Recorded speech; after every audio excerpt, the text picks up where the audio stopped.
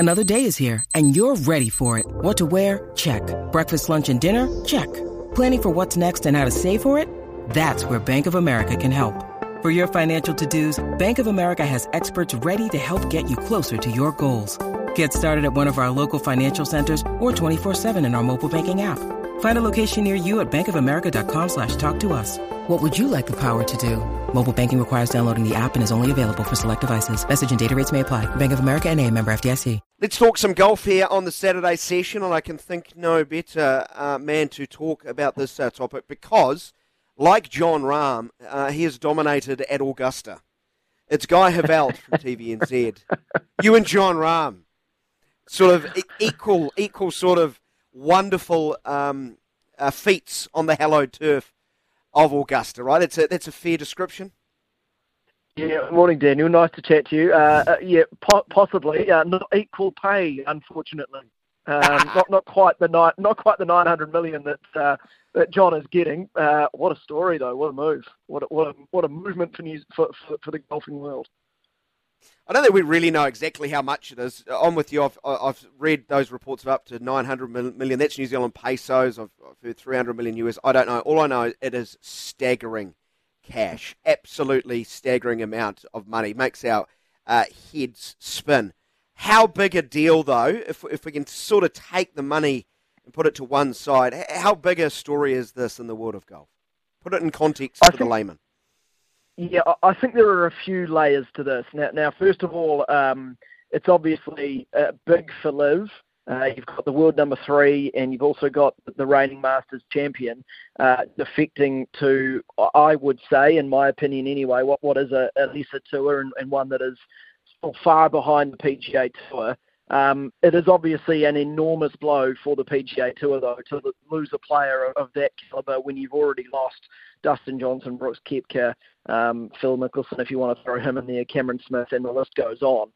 Where I think it is an even bigger blow, though, is overall for the game of golf. And where I'm coming from that is that if I take my own personal situation, and I do feel like there are a lot of people like me in the sense that I don't watch LIV. I've maybe watched one or two tournaments here or there, but I never watch it on a regular basis. I find the product average.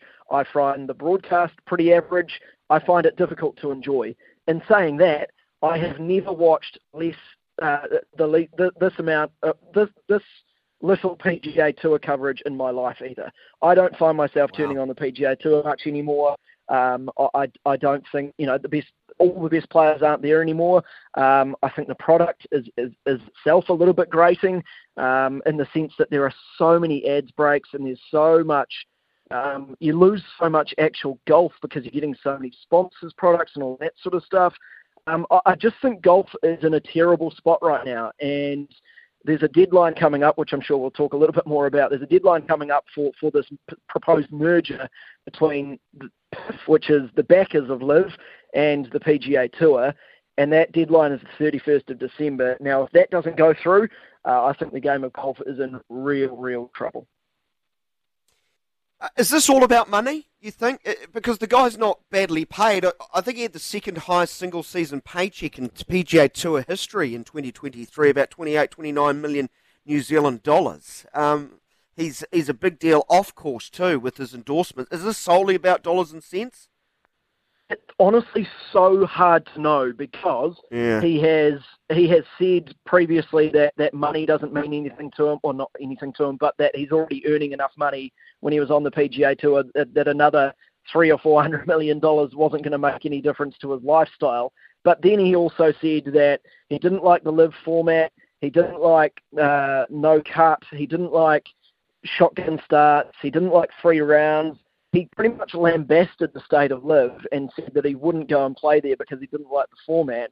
And then on top of that, he's also saying that he wants to leave a legacy for Spanish golf like Seve Ballesteros did. And I'm sorry, but you're not, dear old John, you're not going to leave much of a legacy for Spanish golf by going to LIV. I don't know how he thinks that's going to happen.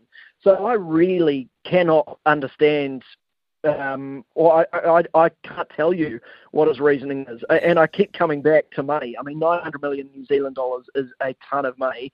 And, mate, anyone could give me $900 million and I'd probably go and do the job. Like, that is just an absurd amount of money that changes your life dramatically, even if you are a golfer who's already earning $100 million, you know.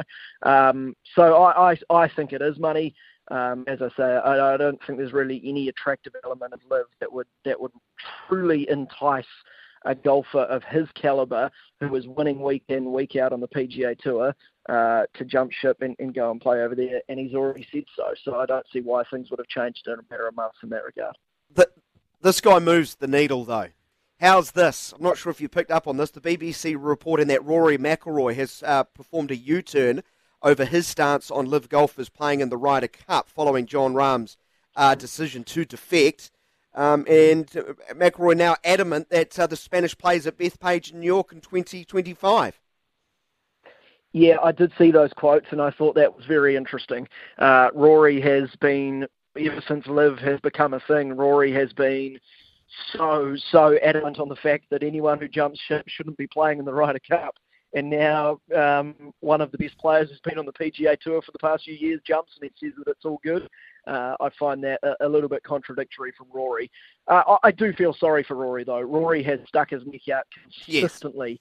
Yes. He's been about the only one on the PGA Tour who has every single quote, stuck his neck out, protected the tour, tried to do whatever he can to be against LIV, and has pretty much been shot in the face for it by his own employers. He doesn't want to be on the policy board anymore. He was the leader of that. He's just had enough, and he cops grief whatever he does.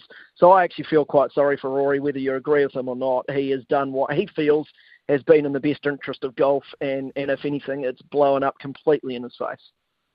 Let's get you out on this, the deadline that you mentioned earlier and the significance of it and all the ramifications one way or the other. Try and wrap that up in a bow for us. Yeah, look, I think this has to happen, as I said, to save golf, but I don't think it will happen. And I think this Jon Rahm move is desperation or the big play from LIV I don't have any oil on this, but this is just my gut feeling. They know that this deadline isn't going to be met and the merger isn't going to go ahead. And they needed a massive signing. They needed the biggest name they could possibly get. They knew they weren't going to go get Rory. They know that Scotty Scheffler probably isn't going to move the needle as much as someone like Jon Rahm does.